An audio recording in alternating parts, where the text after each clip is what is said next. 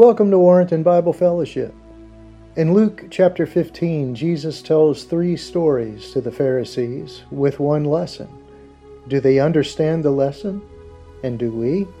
But before Pastor John's message from Luke 15, let's listen in as Diane Strang shares our scripture reading. And be sure to subscribe to our channel and follow us on Twitter and Facebook, or check us out at wbfva.org.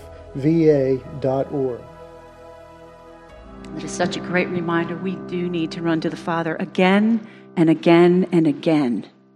And not just in our difficult times, every day, when things are going great, when we just want to sing His praises, when we want to recognize He is the God and the King. And today, Pastor John, is going to focus on those good times. I'm going to read to you in preparation for his sermon from Psalm 96. Oh, sing to the Lord a new song. Sing to the Lord, all the earth. Sing to the Lord, bless His name. Tell of His salvation from day to day. Declare His glory among the nations, His marvelous works among all the peoples. For great is the Lord, and greatly to be praised. He is to be feared above all gods. For all the gods of the peoples are worthless idols. But the Lord made the heavens.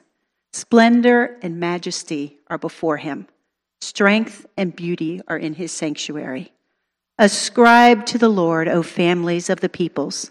Ascribe to the Lord glory and strength. Ascribe to the Lord the glory due His name. Bring an offering and come into His courts. Worship the Lord in splendor of holiness.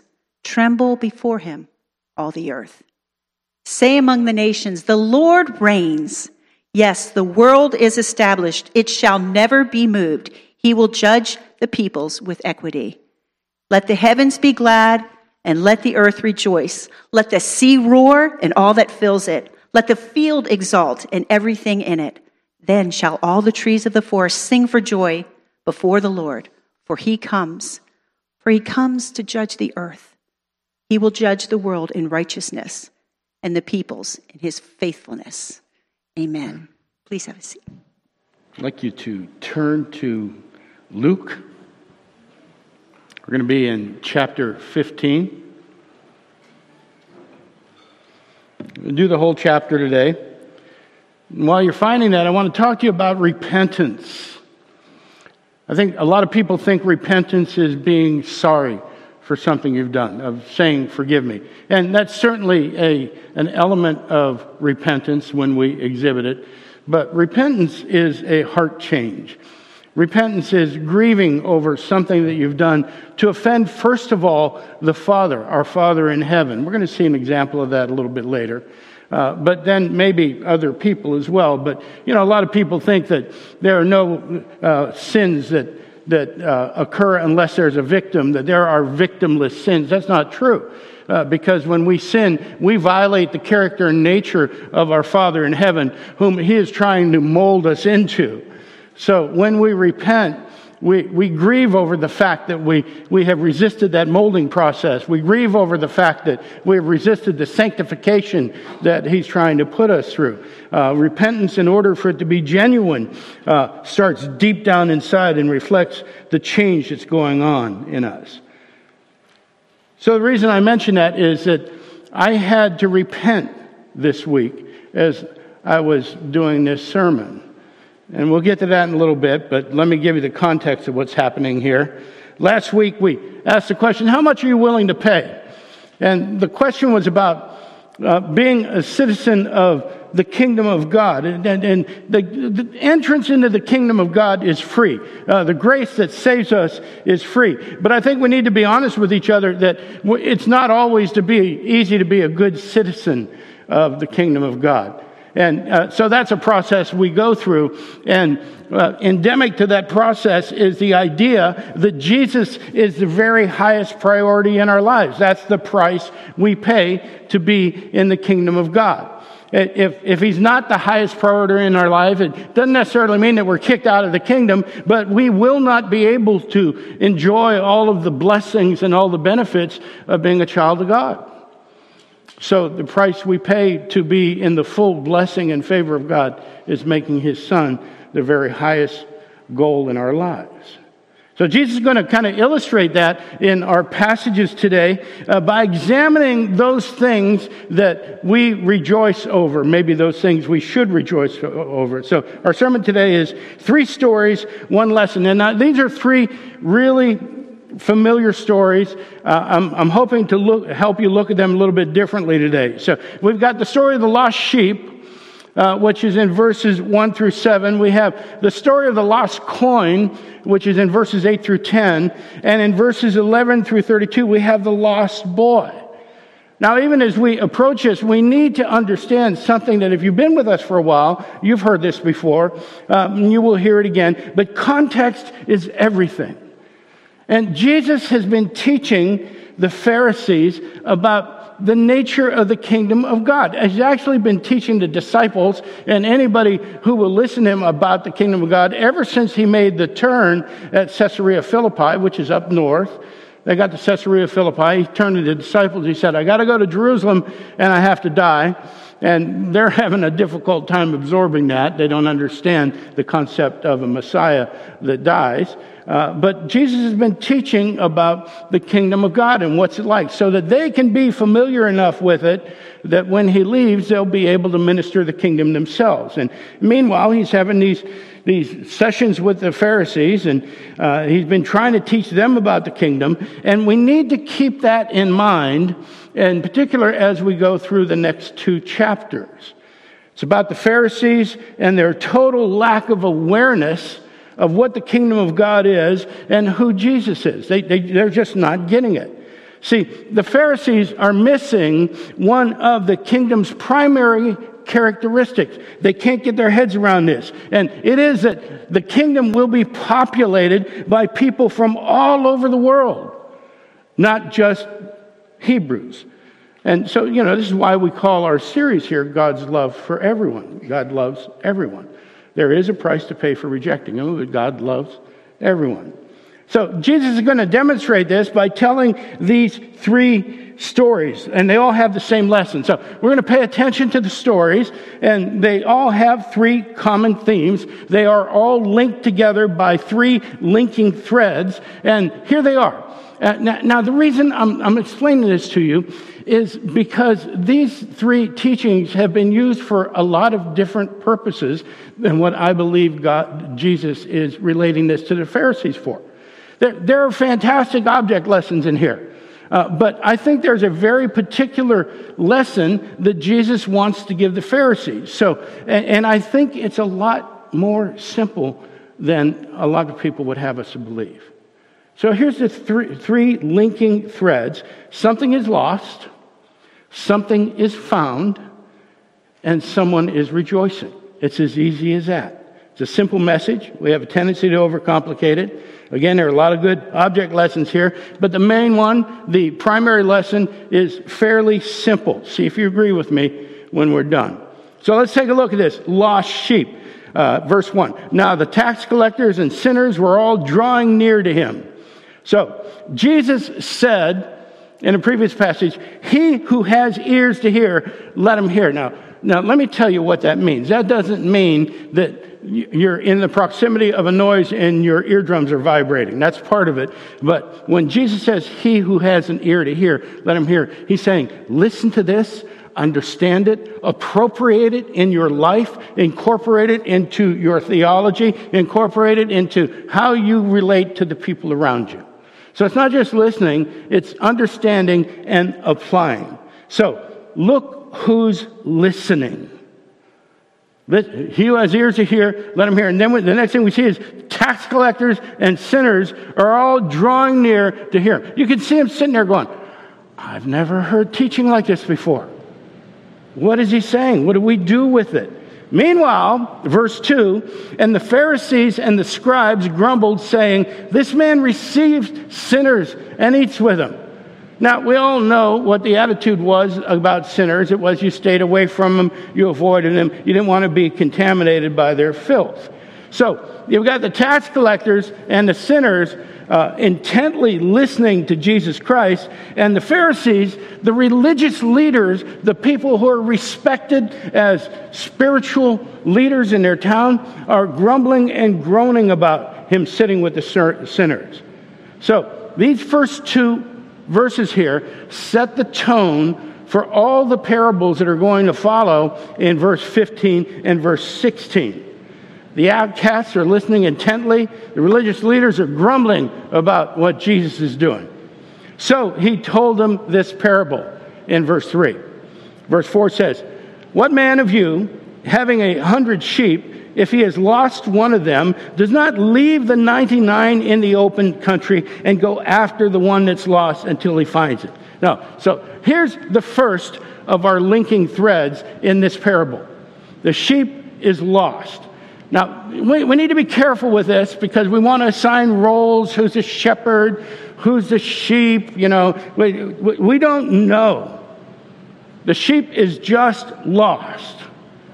So a lot of folks want to make this about people stopping coming to church. You got to go get them. They're not coming. They're the lost sheep. You got to leave the flock. And you know, we just need to think this through. Because I could very easily, if I believe that to be true, stand up here and go, I can't do the sermon today. There's somebody not here. I got to go get them. So all we know about this sheep is they're lost. The image that Jesus wants us to see is that there is this one sheep that is outside the pen. He is outside the fold. We don't know if he wandered away. We don't know if he was left behind. We don't know if the shepherd just bought 100 sheep and got home and found out he only had 99. All we know is the sheep is lost. And the shepherd detects the lost state of that sheep. And he sees that as a high priority, and he leaves the rest of the flock to find the sheep. And in verse 5, and when he has found it, he lays it on his shoulders, rejoicing. Now, there's our second linking thread. The lost sheep is found. He's brought into the fold. And then in verse 6, and when he comes home, he calls together his friends and his neighbors, saying to them, "Rejoice with me, for I've found my sheep that was lost." Now, the shepherd's rejoicing. Watch this. He invites all those people that are close to him to come in and enjoy the party. And that's our third linking thread. And it's shared by the shepherd and all the people in proximity to him. There's rejoicing. There's celebration. So Jesus tells this story about this lost sheep that got found, and there's a party. And then he says something that is absolutely startling. He says in verse 7, "Just so, I tell you, there will be more joy in heaven over one sinner who repents than over 99 righteous persons who need no repentance." Now we begin to get a hint. There's some symbolism in this lost sheep. There's a parallel between the lost sheep and sinners who repent. And when that happens, there's joy in heaven. There's joy in heaven when sinners repent, when they go through this transformation that I was talking about a little bit earlier.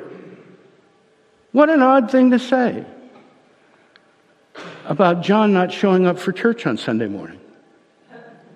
It's like, heaven's like, oh, he walked into church, everybody, let's have a big party. He went to church. It's an odd thing to say about this one person who's gone somewhere else. Who knows? This is not about people staying home on Sunday. It's not about people finding another shepherd to place themselves under. It's about the conversion of sinners. It's about the transformation of souls.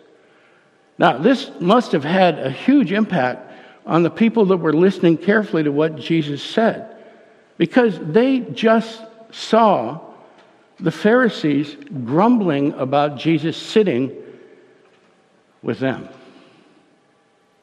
With them. You see what's happening here? Jesus is saying there's more joy in heaven. He's talking to the Pharisees. He's saying, look, there's more joy in heaven when one of these sinners repents than there is over you, than there is over people who feel self-righteous, than there is over people who feel above the sinners. Wow, that's harsh. I mean, they're the religious leaders, aren't they? They're the high-status people walking through town. Look, Timmy, don't you want to be a Pharisee when you grow up?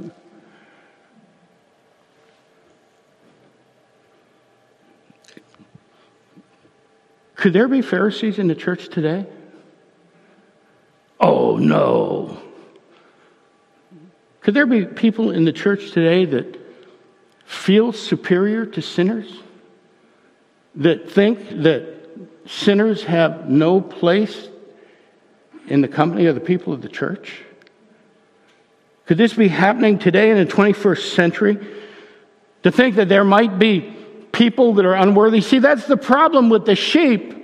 Is regardless of how he got out there, the 99 have got to be more valuable than that one that's out there wandering or somewhere. It would be seen as unworthy, as having no value. Is it possible for us to see people that are not here in our fold as having no value? So now we see that things are getting a little deep here. Let's talk about the lost coin. Verse 8. Or what woman having 10 silver coins, if she loses one coin, does not light a lamp and sweep the house and seek diligently until she finds it?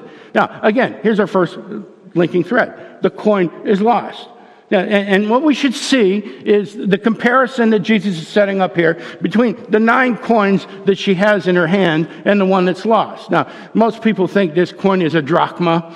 It's about 17 cents.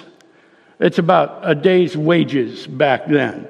But it's not about the relative value. It's about the fact that the woman has made it a priority to go get this lost coin. So this is about the woman's motivation, the dedication that she has to looking for the coin. She's turning the whole house upside down. She's turning lights on and looking under. She's looking down in the folds of her couch.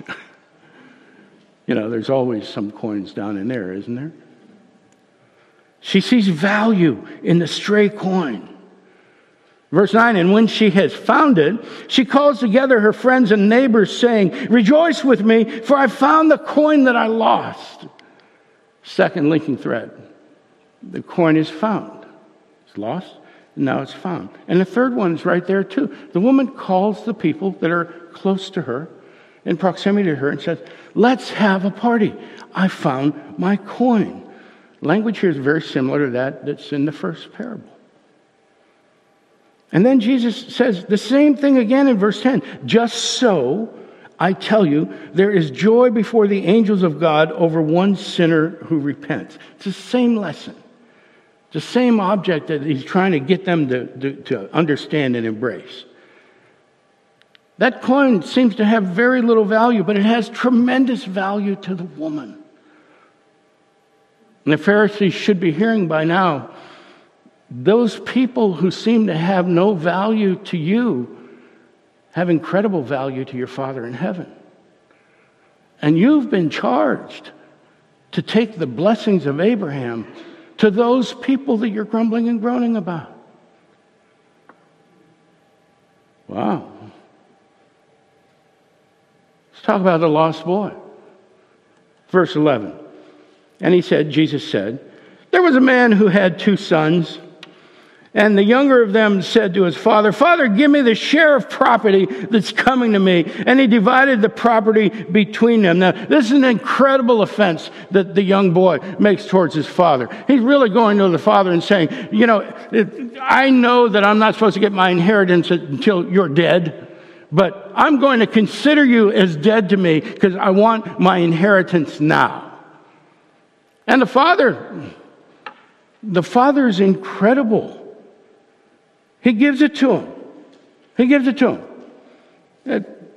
would have been 1/3 of everything he owned. The way that worked is the older son would get a double share. He'd have gotten 2/3, and the younger son would have gotten 1/3. He gives it to the boy. In verse 13, not many days later, the younger son gathered all he had and took a journey into a far country, and there he squandered his property in reckless living. And when he had spent everything, a severe famine arose in that country, and he began to be in need. So he went and hired himself out to one of the citizens of that country, who sent him into his field to feed pigs. This is a Hebrew. Pigs were the filthiest animals on earth. And now that all this guy's money is gone and all of his friends have abandoned him, he has to eat. So he takes a job feeding the filthiest animals on earth. And there he is among them. And look what happens. And he was longing to be fed, verse 16, with the pods that the pigs ate, and no one gave him anything. Here's the final linking thread in this one. The boy is lost. He's destitute. He is spiritually bankrupt. He realizes what he's done to himself. He realizes what has happened as a consequence of some very bad decisions. Verse 17, but when he came to himself, he said, how many of my father's hired servants have more than enough bread, but I perish here with hunger? I will arise and go to my father, and I will say to him, read this carefully, Father, I have sinned against who? Heaven. And before you. So there's something profound embedded in here. And we have to read it slowly to get it. The boy exhibits true repentance. Something has dawned on him. Some new revelation has come to him, and it's flowing from him. Now, how do we know that? We know that because he shows us that he understands the nature of sin. He understands that it is a violation of the character of God. He understands that all of our sin, brothers and sisters, is first against God. And he says that. I've sinned against heaven and his Father. And he's ready to humble himself before both of them, before his Father in heaven and his Father on earth. Look what he says in 19. I'm no longer worthy to be called your son. Treat me as one of your hired servants. Now, he's kind of practicing this in his head before he gets there because he's not quite sure how Dad's going to receive him. He knows that he has offended his Father on earth. He's offended his Father on heaven. He doesn't know what the consequences are, but he's going to go back empty-handed and hungry and humbled. And so he's practicing this thing in his head. And verse 20, and he rose and came to his father, but while he was still a long way off, his father saw him and felt compassion and ran and embraced him and kissed him. And the son said to him, Father, I have sinned against heaven and before you. I am no longer worthy to be called your son. So here's the moment of reality for him. What's Dad going to do? Well, the first thing he sees is Dad rather indignantly running through town. I mean, to do that, they wore those long robes. You had to hike your robe up and go running. And the townspeople are watching Dad. They know what happened. They know the son left him. They know the son offended him. So Dad's going to put this on display in front of the town and his son. Verse 22, but the father said to his servants, bring quickly the best robe and put it on him. Put a ring on his hand and shoes on his feet. Bring the fattened calf and kill it, and let us eat and celebrate. For this my son was dead and is alive again. He was lost and is found. And they began to celebrate. The second linking thread in our third story. He's found. Well, that's pretty good. But Jesus wants to get the Pharisees' attention. So the story's not over. Look at this in verse 25. Now his older son was in the field, and as he came and drew near to the house, he heard music and dancing. And he called to one of the servants and asked what these things meant. He's walking up, he goes, what's all the noise going on? Is there a party? How come I'm not invited? And he said to them, your brother has come and your father has killed the fattened calf, and because he's received him back safe and sound. But the boy is angry. He's mad. And he refused to go in. Now, again, you have to understand the culture and understand what happened. The whole community is watching. He's just offended the honor of the Father by refusing to go into the party. We talked a little bit about this last week.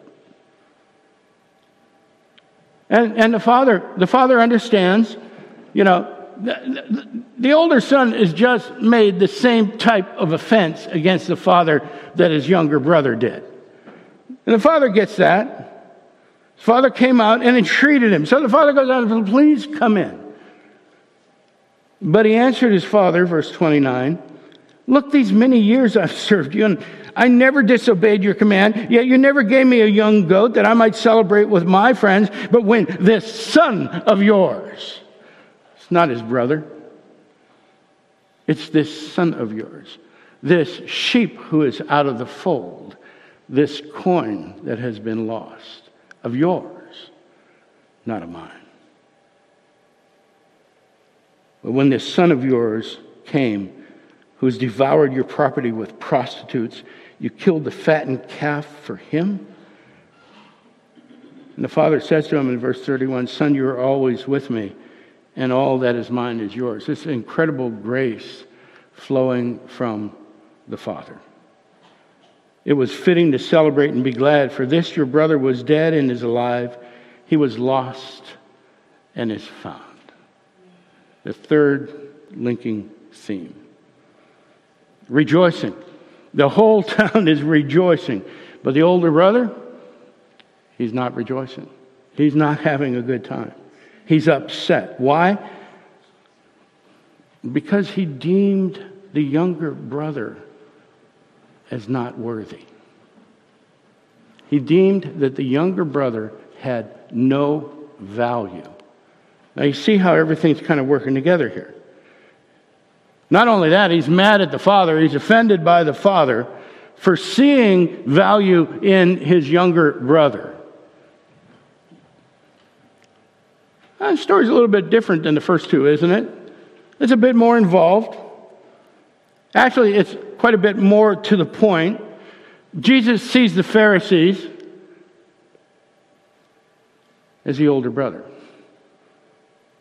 And they're probably aware of it. They're self-righteous, they're self-entitled, they're judges of others, they're feeling superior to the people around them than those sinners and tax collectors that you're sitting with. They're unable to see that the younger brother who had offended the father, the younger brother who had made himself filthy and become an outcast, was still valued, still loved by the father. The father's willing to spend everything to get him.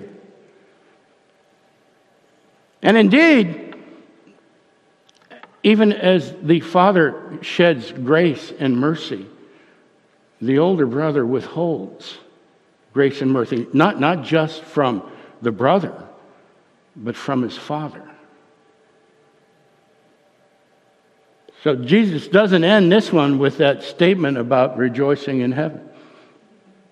He wants the Pharisees to think about what he's just told them. So we've seen these three linking threads. We've seen the loss. Something is lost: a sheep, a coin, a boy. And compared to what remains, that in any worldly sense they would have no value, but compared to the one looking for them, they had tremendous value. We saw that those things were found. Yet the owners in every case were eager, devoted to getting them back, willing to work hard and to sacrifice to bring them home. And because all that happened, we saw rejoicing. Yeah. When the items are found, the owner and all the people close to him rejoice. They take joy in this. So, the parables, the ones we've seen in the last 5 chapters, are about the kingdom of God, and their main point always seems to be about true repentance for sinners and the joy in heaven when that happens. That's certainly the main point of these parables in this chapter, isn't it? So we get that. And as I told you a little earlier, the lesson is a lot more simple than we make it, because we want to pull things out of here that might be helpful, but they're not necessarily what God wanted us to see when he inspired these scriptures. But they're also designed to make us think. They're certainly directed at the Pharisees, and by now the Pharisees certainly should be thinking something like, well, who am I in that story? Where do I fit in? Why is he looking at me? And why every time I run into this, I get a funny feeling inside? Why do I get mad when I get that funny feeling? So regardless of what role they thought they might have in these parables, they certainly didn't think that they were the lost items. And see, that's the problem. They thought they were better. They thought they were more worthy. They thought they were more significant. They thought they were more righteous than the lost things. And what did Jesus say about those who think they're more righteous or more worthy than others? He said, just in verse 7, just so I tell you, there will be more joy in heaven over one sinner who repents than over 99 righteous people who need no repentance. He's saying, you people think you don't need to repent. And let me tell you something, there's a bigger party in heaven over them than over you. Now watch this. He's not saying you're no longer in the kingdom. See, every time he encounters them, he gives them the opportunity to repent. He's saying, do this before it's too late. Deal with these things that you're struggling with inside, your own self-righteousness, your own sense of worth, your own sense of status. Deal with these things, because right now, those ones you were complaining about are doing a much better job of being members of the kingdom of God than you are. No rejoicing in heaven over those who are self-righteous.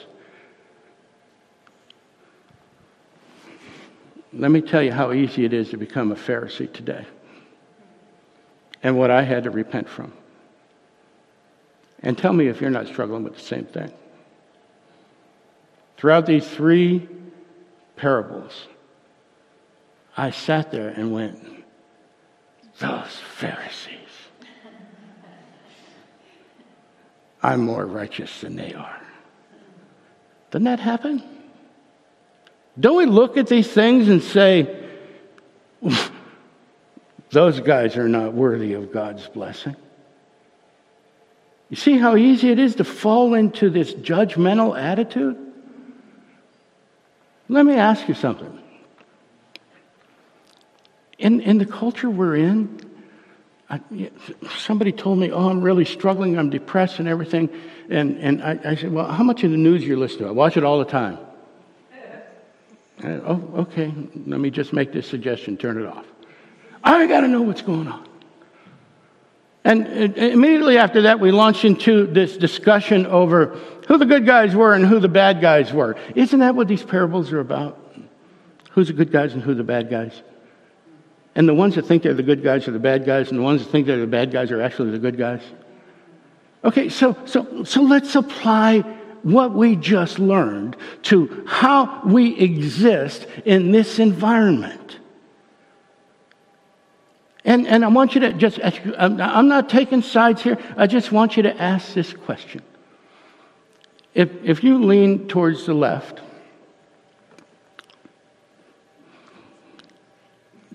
who's teaching the gospel to the ones on the right? And if you lean towards the right, who's preaching the gospel to the ones on the left? I mean, isn't that the answer to all of this tension and all this division that we see out there? We have found so many ways to divide ourselves. And we have been so harsh in drawing those lines. And if you're on this side, you're a bad guy. And you're on this side, you're a good guy. And I happen to be on this side because I'm a good guy. Yeah. Isn't the gospel the solution to all this?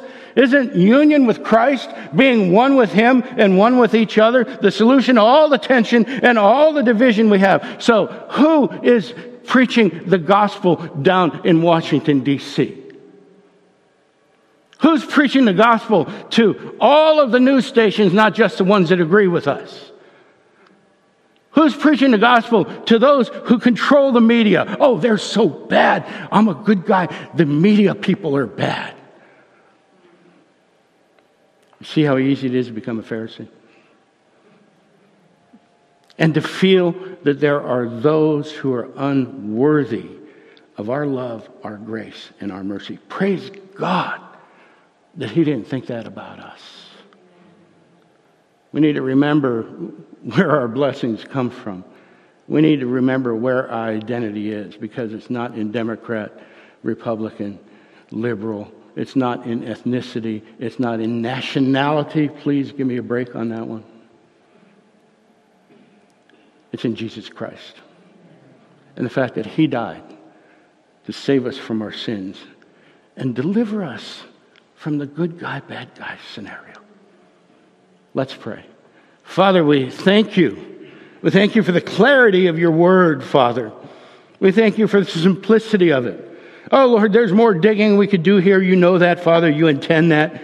But right there on the surface, we see this whole scenario about who's righteous and who's not righteous and how confused we can get over that. So we pray, Father, for clarity of thought, clarity of purpose. We pray, Father, that your Spirit would motivate us and energize us to be messengers of the gospel, not messengers of an ideology, but messengers of salvation, messengers of grace and mercy. And we pray this in the precious name of our Lord and Savior, Jesus Christ. Amen. Amen. Thanks for coming. Good to hear that door creak and see people walking through it. We're glad to see you. Thanks for tuning in today. We'll be back again next week.